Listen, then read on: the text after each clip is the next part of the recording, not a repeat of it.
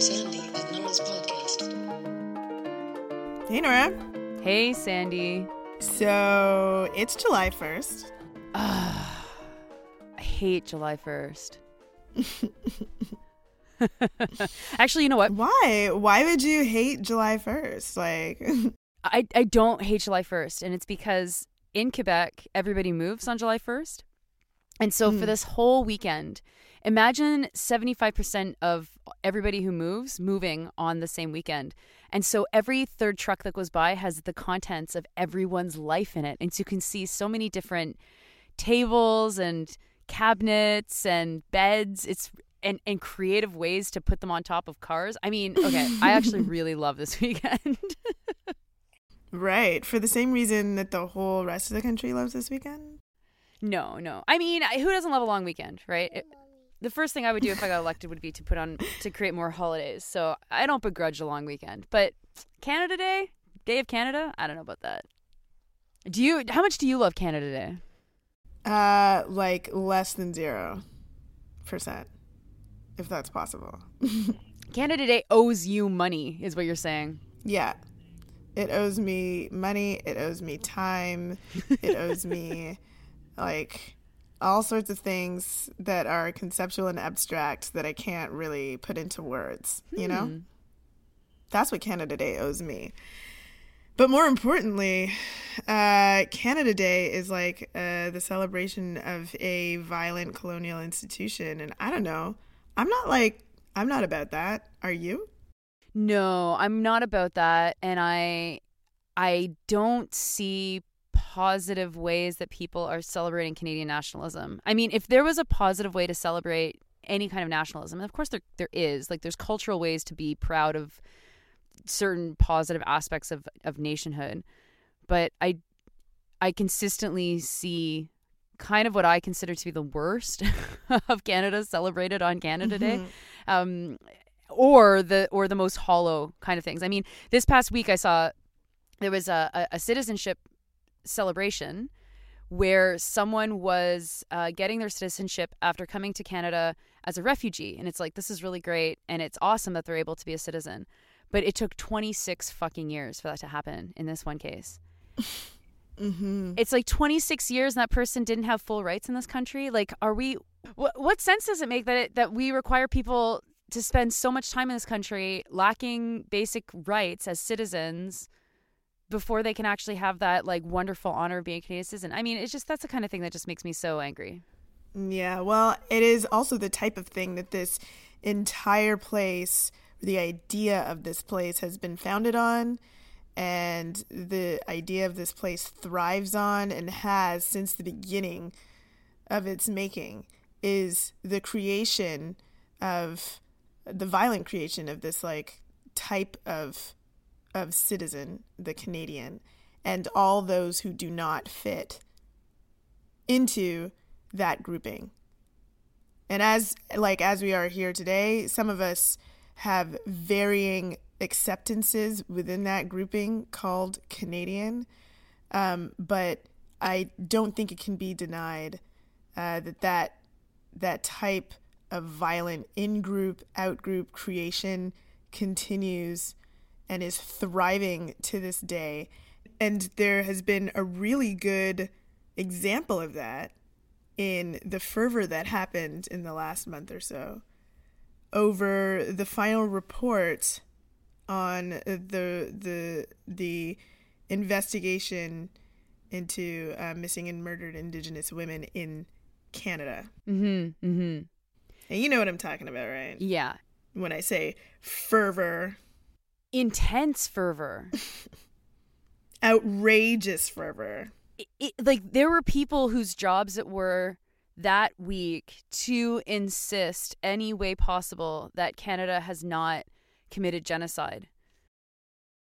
And if you ever wondered whether or not the Trudeau government has people working, has contacts in the media to publish editorials that support them, well, I think the proof was in the way that the mass media responded to some of the things that were written into the report. And so, okay, in case you've been like, I don't know, living under a rock and didn't hear about this at all. The report referenced that there had been and is an ongoing genocide against Indigenous peoples in this country that is that manifests in the way that Indigenous women and girls in this country are subject to acts of violence and threats against their full personhood and dignity in the way that when compared to non-Indigenous people. Yeah. And the report said quite, I would say uncontroversially, like quite, stated the obvious, that this amounts to genocide. And Canada lost its collective fucking damn minds over the fact that this was being acknowledged in print. And, I'm reminded of last year. I believe last year we did a Canada Day episode as well, and I believe we talked about similar themes. But the fervor around which people approached the final report was really...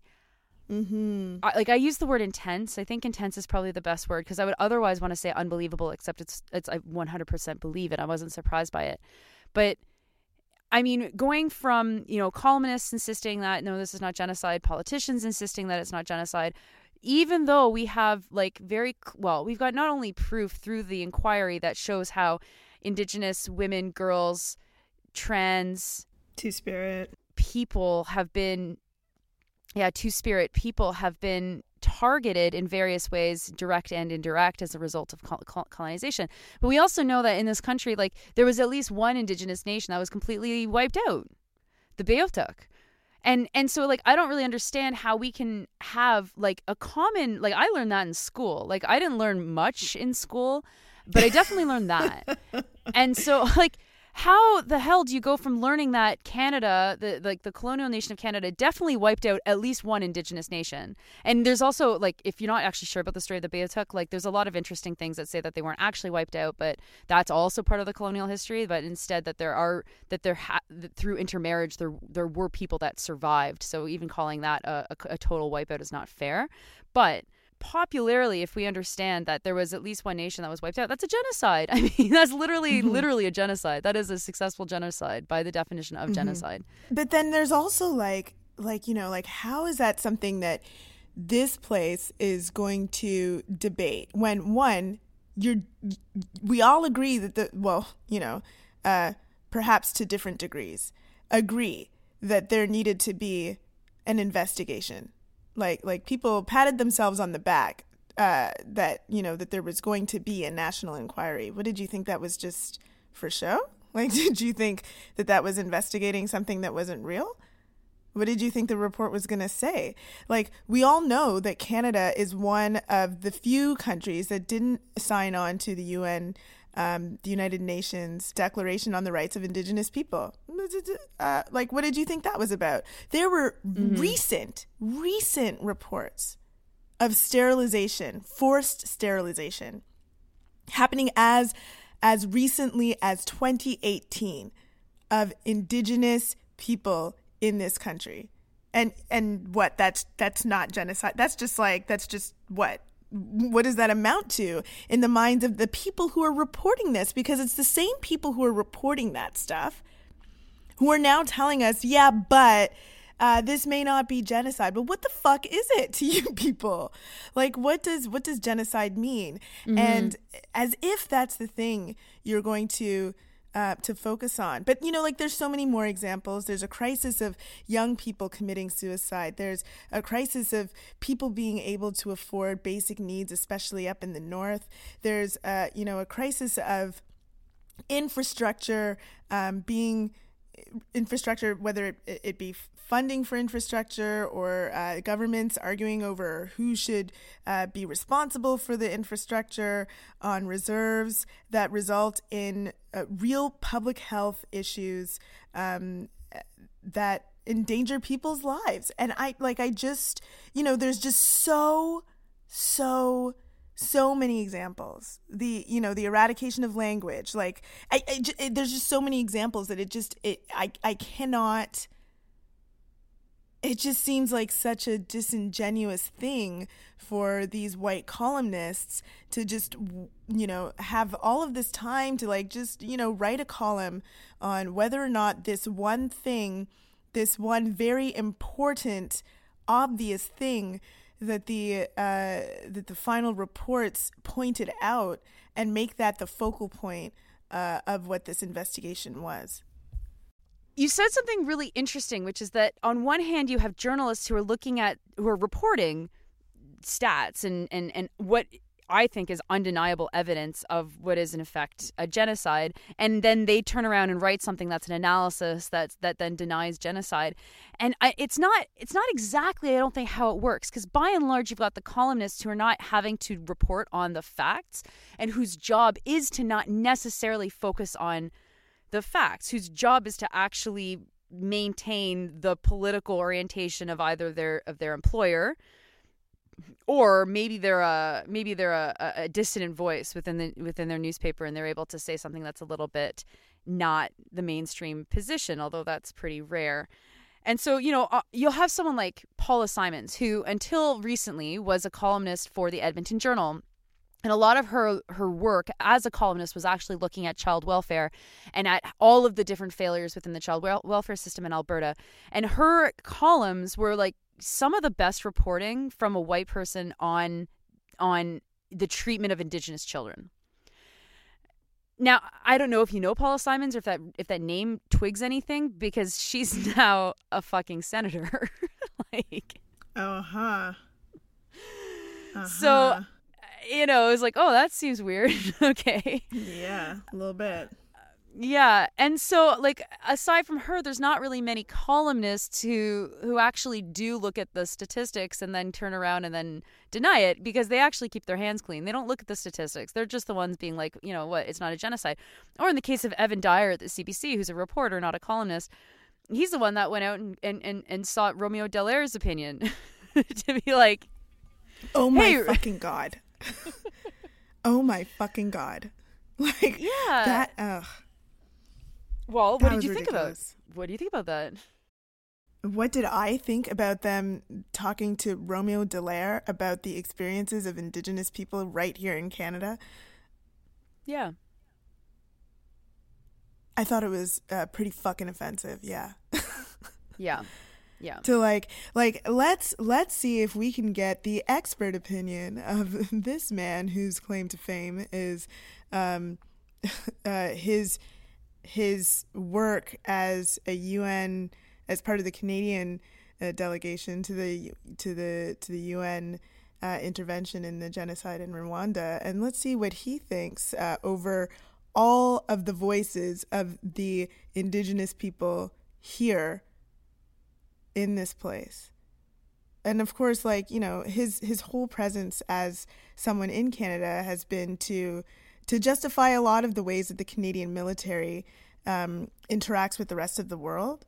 And so, yep. His presence as a person in this place is to make the nation. It's to make the nation in all of its mythologies. And so, of course, he would deny that what is happening here is genocide. But beyond that, like, to say that a genocide, all genocides must look exactly the same to be genocidal is fucking ridiculous and so fucking offensive. There's just so much that's in the report. Like, the report is, let me look this up, because have you looked at it? Yeah.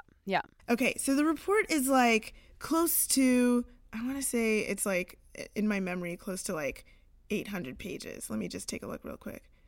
Yeah, I think it might even be over 800 pages. Certainly, like, the last chapter begins on like page 700. It's like, what the fuck?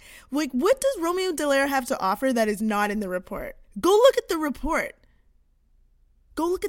It has a massive section on why they've called it genocide, because they knew the folks who were writing the report that this is the type of thing that Canada would do.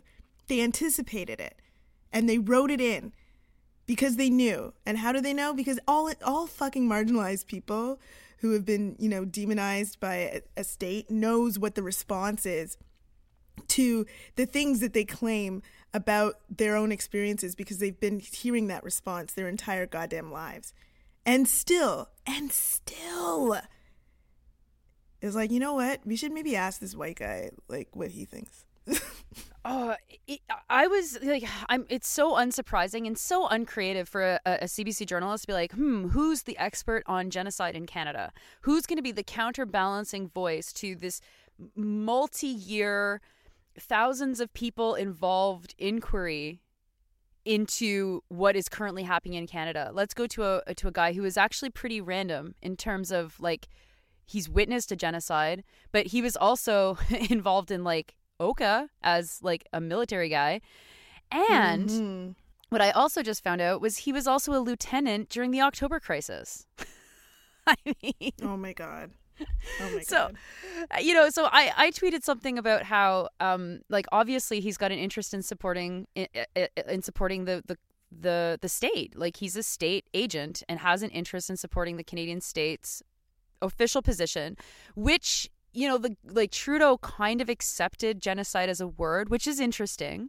But the Canadian state has an interest in denying genocide, because if we agree that Canada has engaged in genocide, then there's certainly moral implications to that. There's obviously financial implications that come to trying to repair that relationship, especially because not only is this a report that has financial implications, but there's also the Truth and Reconciliation report. There's also many commissions, the Royal Commission on Indigenous People, and commissions previous to that all have recommendations that cost a lot of money. But then there's also international legal implications if Canada is officially determined to have committed a genocide. So you bring in someone like Romeo Dallaire. To have committed and to be continuing to commit. Engaged right? Currently in, yeah. And so to have someone like, reach to Romeo Dallaire, and you've got this effectively this state actor saying, no, it's not genocide. I've seen genocide. This isn't genocide.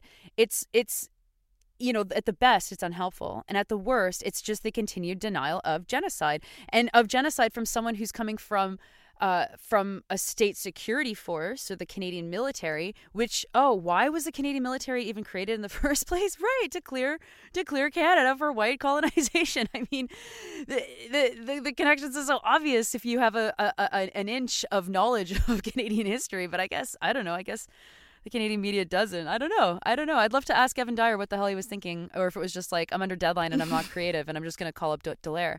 But, like, I took a lot of shit online from fucking, like, a lot of trolls, but I took shit from, like, Patrick Lagacé, who's a columnist in Quebec, who's very known as being kind of this enlightened, reasonable, like, middle-of-the-ground columnist.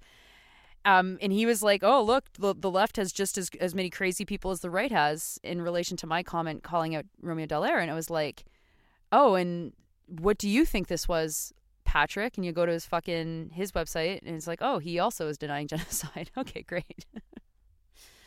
So ridiculous. Ridiculous. It's but you know what? Also very, very revealing. It's like, and thus the proof is in exactly how you are all responding to this.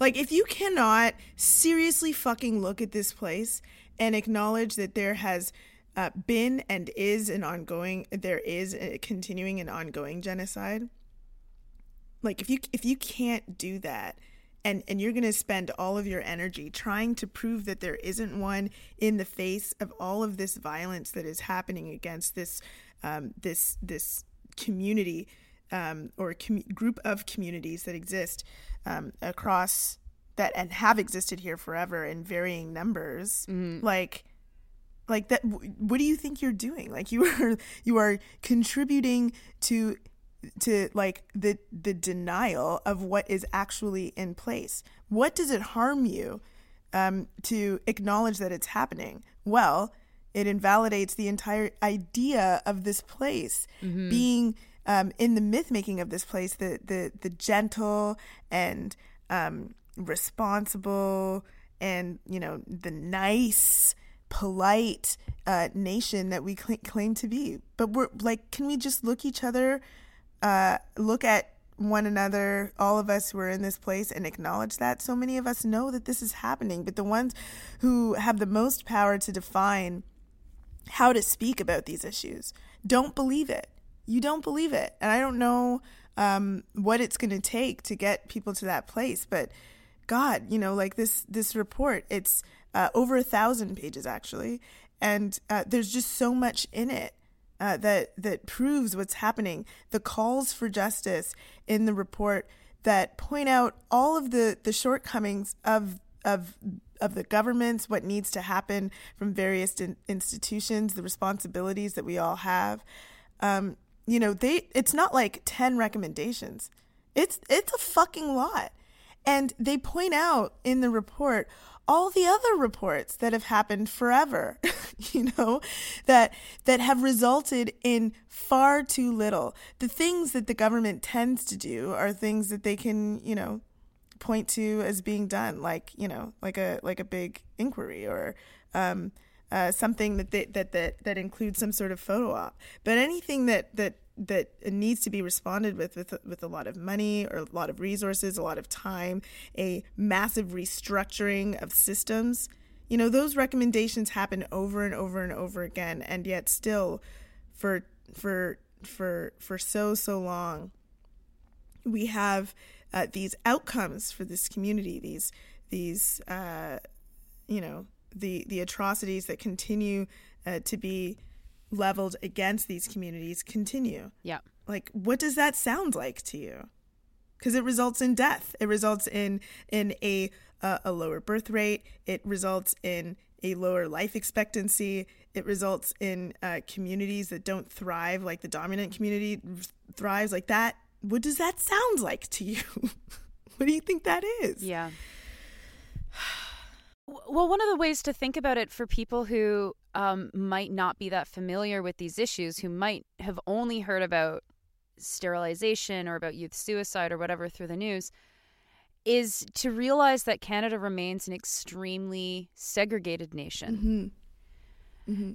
Like we have segregated cities, we have segregated towns, we are often kept away from one another. I mean, like the first time I just happened to go to school in Saskatoon, and so the first time that I heard about the Indigenous women being sterilized right after giving birth was from a classmate of mine who had experienced it. And I just happened to be in that environment because I had chosen to do my studies there. But otherwise, I would have never have had a relationship with someone who'd gone through something like this. And the second that I was hearing this story, the way that she was telling it, it was like fully reasonable and justified in the doctor's mind. And she was grappling with the after effects, the physical after effects, and obviously the psychological and the mental after effects of having gone through it. And I was like just so sick to hear how damaging this experience this was for this one individual, and knowing that, of course, if it's happening to one person, it's not random. This is obviously going to be systemic in some way in some number of hospitals. But Canada is a really segregated nation, and we are kept apart from one another so that we don't actually talk about these stories. And so there's places that you can exist online or you can exist in real life, and you never have to hear about baby seizures that are happening right now. Right? There's a high profile case in some circles of the internet of a baby being seized from Child and Family Services in British Columbia because Child and Family Services determined that her mother was not providing adequate care 90 minutes after her C-section, and that she was drugged out. I mean, like, yes, because you just have a C-section. That's literally what they do to you, right? Oh, my goodness. And to think, I mean, if you've never gone through a C-section, like, you are put on a tremendous amount of drugs so that you don't feel anything below your, waist. And I can't even like after like I think for me I was under observation for 2 hours and my children were not in my care because they had to go to the ICU. I don't imagine anybody who's got a C-section has their child immediately because you have to be coming out of the drugs and you have to be under observation. So you really have to just lie there and languish and not know what the hell's going on. And then for the next 48 hours, you're coming down off the effects of those drugs and you're trying to figure out what's up and you can't even do anything. You can't go to the bathroom. You can't walk. You can't do anything. But that's where the nurses are supposed to help you and bring you your child and this kind of thing. But recently, a woman lost her child because Child and Family Services said that she was not caring for this child in the first 90 minutes of her life after a C-section. And it's just like, that is not an uncommon experience for a certain kind of person in this country. And that is ongoing genocide, period. Obviously. I think it might be helpful for this discussion. Like I know that I hope that most of the people who listen to us tend to understand, like, don't need a lot of convincing on this topic. Although I did see us referenced in the Post Millennial or something recently, so I don't know, maybe not. Yeah, if you're listening to us because of that. So whoever's like listening to us from like wonky fucking conservative outlets, like, hello. I hope we, turn you over to the side of truth, justice, and light. But I do hope that most of the people who are listening to us don't need too much convincing. But I do think it's useful for folks to take a look at the report yourself. It's quite a read. We'll link it in the show notes. But there is an executive summary that is shorter, and you can take it in chunks. But I do think it's useful to actually take a look at what the report talks about with respect to how they define genocide, because it's not even that the report has come up with its own definition of genocide and it's using that. It's like using the first definition of genocide. As it was detailed by a scholar, and then it goes on to reference the UN definition of genocide, and it's like in both cases everything checks out. Yep, it's like let me read to you like the definition of genocide as first coined by according to this report the Polish Jewish legal scholar Raphael Lemkin at a conference in Madrid in 1933. So genocide defined as occurring across several different fields. First, political, including an attack on and the subsequent disintegration of political institutions. Has that happened here? I would say yeah. 100% 100%. Social, including the abolition of existing laws and the imposition of new justice systems. Undeniable. Cultural, including forbidding the use of languages in schools and in the press. Undeniable. Economic, including the destruction of the financial base of the group and including actions aimed to cripple or reverse its development. Undeniable. 100%. Biological, including measures aimed at decreasing the birth rate among groups of people. Undeniable. Physical, including the endangering of health and mass killings. Unfucking deniable. Religious, including the disruption of existing systems of religion and spirituality and the imposition of new systems. Again, undeniable. And finally, moral, including attempts to create an atmosphere of moral debasement within this group. Undeniable. Like, if you were ever, feeling a little like, I don't know about this issue that I'm reading in the press, go read directly what people from these groups are saying. This report is very fucking good, like in terms of the way that it, the introduction is what I've read really carefully so far. Anyway, I haven't read the whole thing, I'll be honest, but I'm intending to, and I'm hoping that some folks who are listening will as well. It's good in the way that it goes through the context, the background. It knows what it's going to be coming up against when it's claiming what it's claiming. And so I would encourage folks who, whether or not you are, convinced or not, because you may have to do some convincing with family and friends, just read this report. Take a look. If only just to honor the work that went into this as well. I mean, these documents cannot collect dust on a shelf. And one of the really difficult things about Canada is that this country is not, politically, is not that much different than when it was founded in 1867. We have two of the same political parties that are still operating. The parliamentary system is by and large the same. It was a system that was created specifically to disenfranchise anybody that wasn't a white male property owner. And then gradually rights started getting added to the list. But as those rights got added to the list, we didn't really see fundamental change within how this country is governed. And so one of the realities that I think Canadian citizens have to contend with is how implicated are our current structures in continuing this genocide. I would say very. And the problem is, if we accept that it's the system itself has been created to be a genocidal system, because I mean, I'm not that interested in those people who can listen to that list and then deny any aspect of that list from happening. That's just straight up racist genocide denial. You cannot deny anything on that list of what has happened in this country. That has all happened. It's all documented, and you can find that out. So then the question becomes, what does have to change? And the report recommendations are definitely paths to fixing things. But what happens when the barrier to fixing a lot of the things that the report identifies is in the very structure of this country? That's where stuff starts to get really spicy for people that have power in this country, because then we're calling into question the entire foundation on which Canada has been built and is continued to be reimagined, physically reimagined and psychologically reimagined.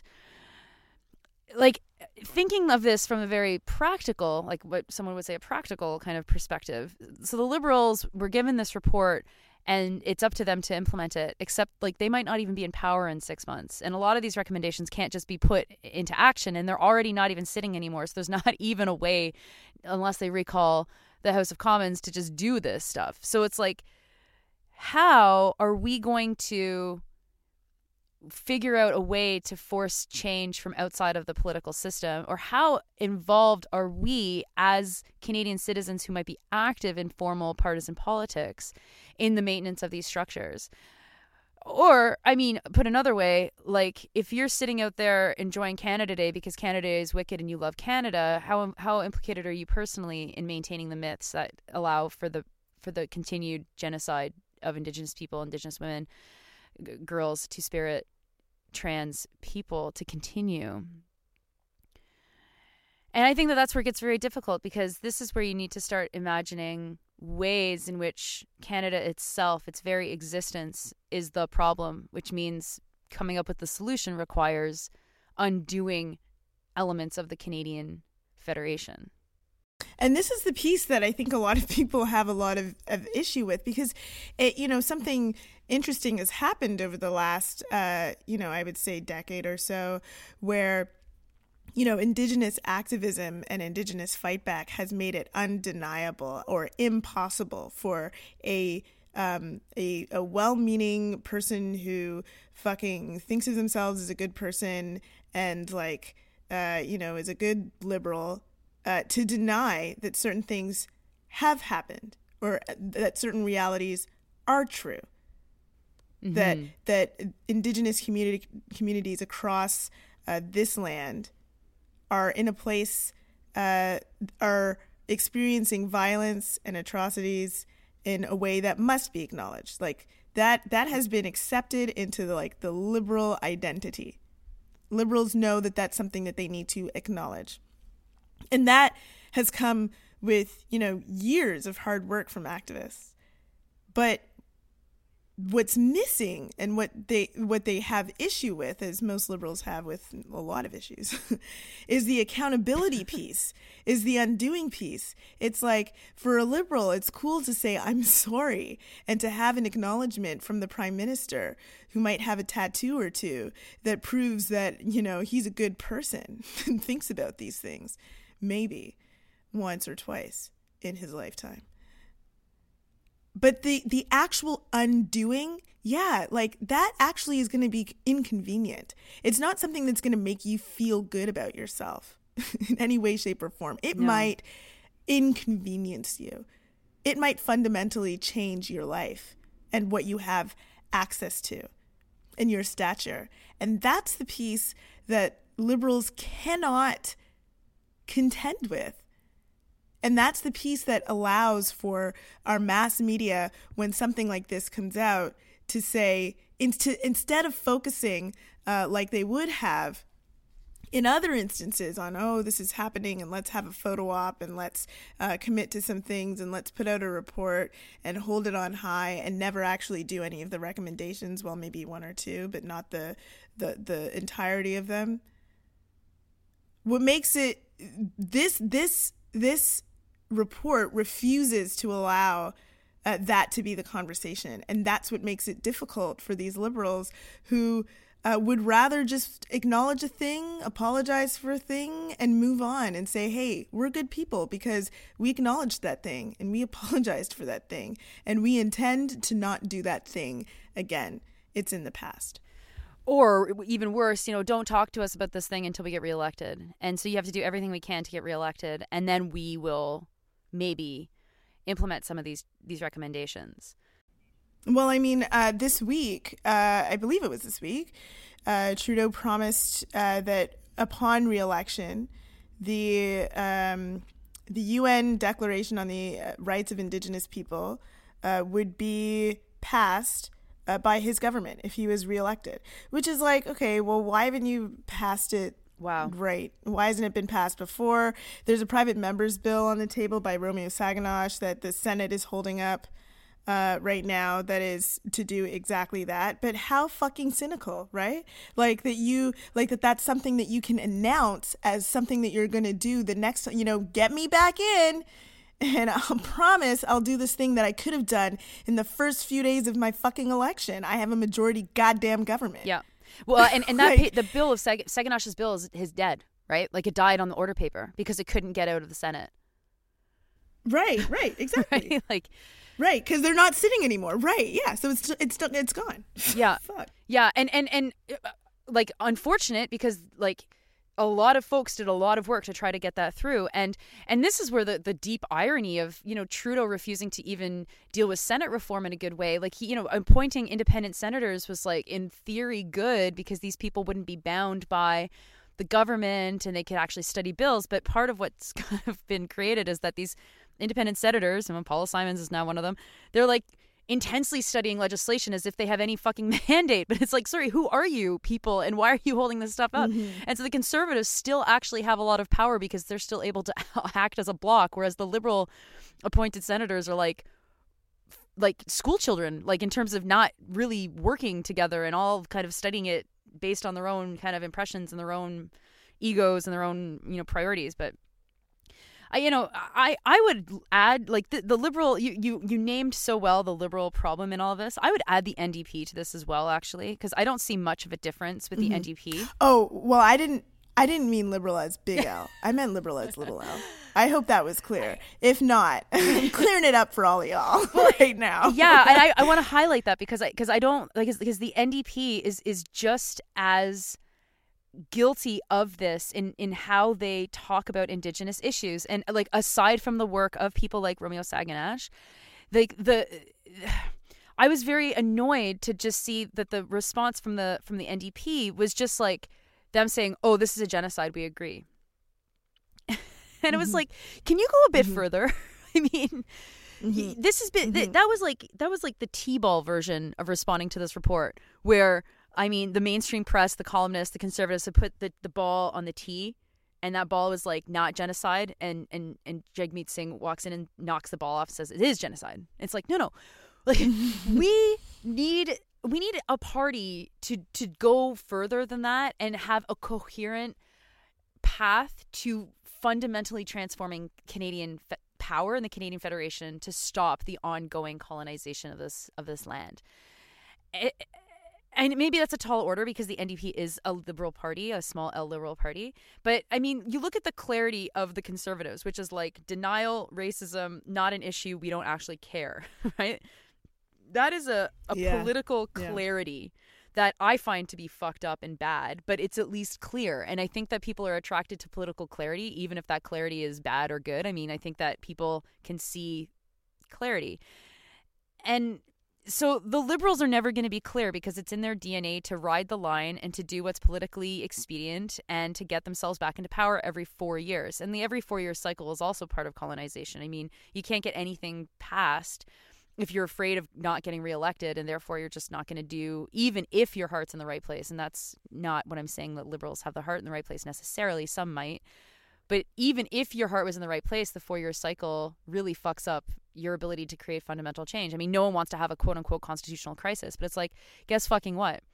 To implement these recommendations, to implement the recommendations of the Truth and Reconciliation Report, to stop the ongoing genocide that is happening in this country is going to require opening up the Constitution and considering things in the Canadian Constitution that were created to colonize and to eliminate people's identity, and removing those and replacing them with something else.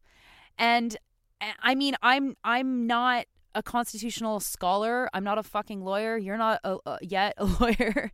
And there are a lot of really great Indigenous governance experts and Indigenous lawyers who are doing this kind of work. But I mean, from the major political parties, where is the vision? Where is the vision of coming up with a decolonized Canada where we actually can share things, where the relationship isn't take, ravish, and leave people to be in complete desperation and horrible situations, isolation and misery? I mean, it's just like we and I'm now talking on behalf of white Canada, like do we see how fucked up we are and how fucked up colonization has made us as well? Like, do we see what we have to undo in our own systems to stop this pain, or do we only understand repeating cycles of pain and inflicting cycles of pain on other people? And like, who wants that to be their fucking legacy? God damn. Which community wants that to be their fucking legacy? Get it together. People see money. I mean, that's the thing. Is we're ruled by money, and we're ruled by clowns. I mean, like, does Justin Trudeau actually really know what the fuck is going on? Like, at all? I think we both not know even the an answer issue, like, in general. We both know the answer to that question. But yeah, it's money, but it's more than just money. It's money, it's power, it's like, it's white supremacy, it's capitalism, and it's colonization all together, and anti-blackness. Like, all of those things together is like what creates our like political systems.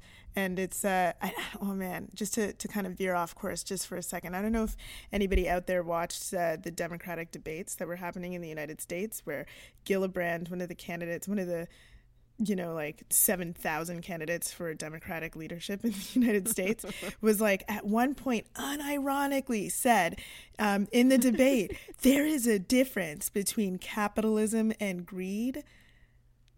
And we need to extract the good of capitalism from the bad of greed. And I was like, what the fuck? Like, it is the same thing. And that's the shit that's like, is like one of those big fucking hegemonic power forces that is destroying our communities. And of course, destroys certain communities first and more intensely over others. One of those communities being Indigenous communities. So, fuck you, Gillibrand, and also anyone else who believes that bullshit. Well, also fuck anybody who would believe that bullshit and say it aloud on national television with a straight face. I mean, at the very least, if you're a capitalist, be proud of being like pro-greed. Like that's what it's all about. Yeah. But money is a big piece of it, but it is, I don't want people to come away just thinking that it's just capitalism, because it's more than money. It's like all these power structures interacting together, that allows people to be like, let's just ignore this issue, or like, argue this extremely obvious point. Yeah. The Dominion, I mean, this also goes back to the heart of Canada and Canadian identity, right? The dominion over this country and these wide open spaces and terra nullius. It really is in the heart, I think, of white Canada's identity, and that's how white supremacy manifests itself. And we need unions to fight this stuff, because I mean, there's a lot of union members who have these opinions who fucking need to be like smacked with some education, and that is the role that unions need to be playing.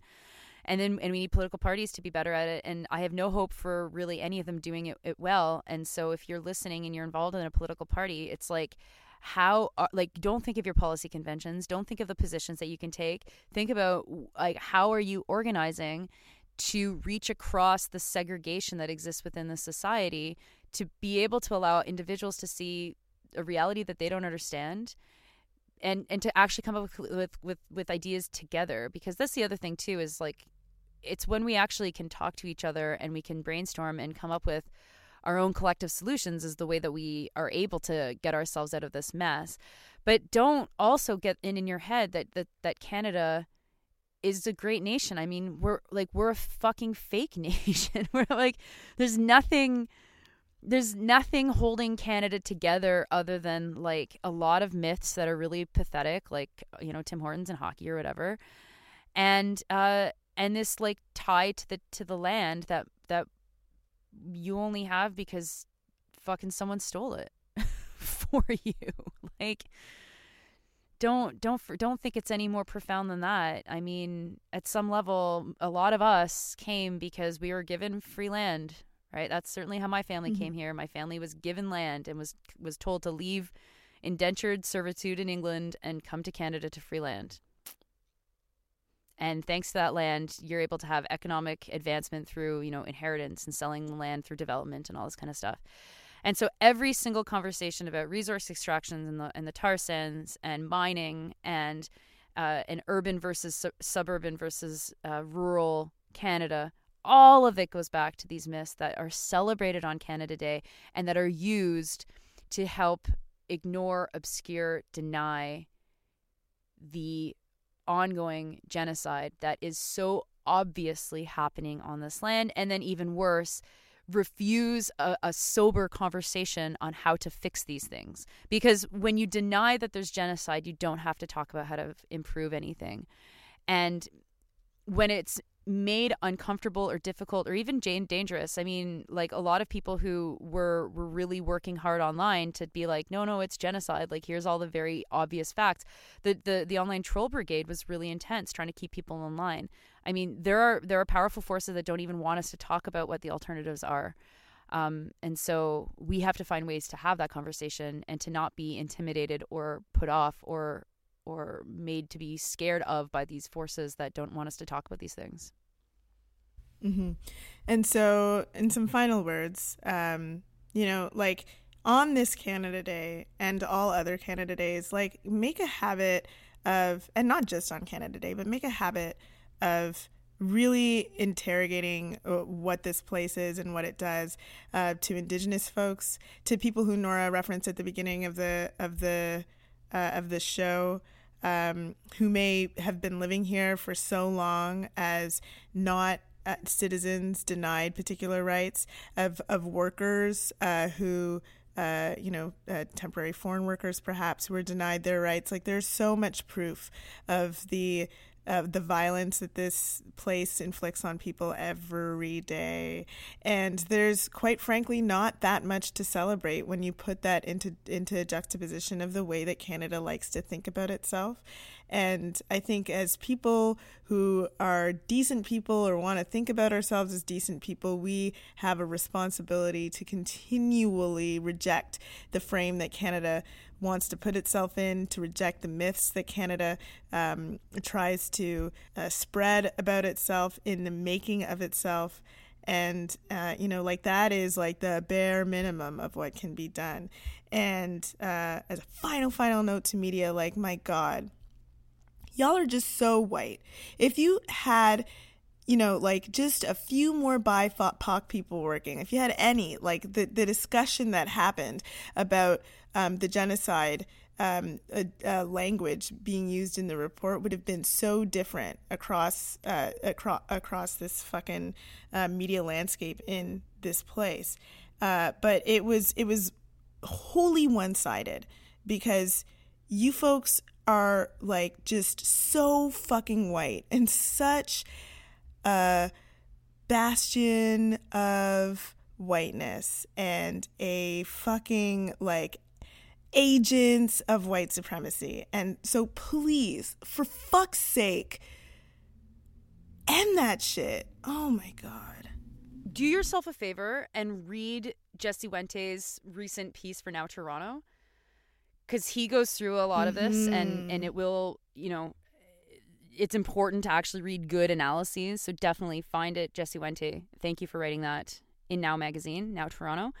But we have got to understand the Canadian media as not just being neutral. Like, they are agents of the maintenance of white supremacy. And there is a reason why the Globe and Mail and the Toronto Star want to deny genocide. There is a reason that they are denying genocide.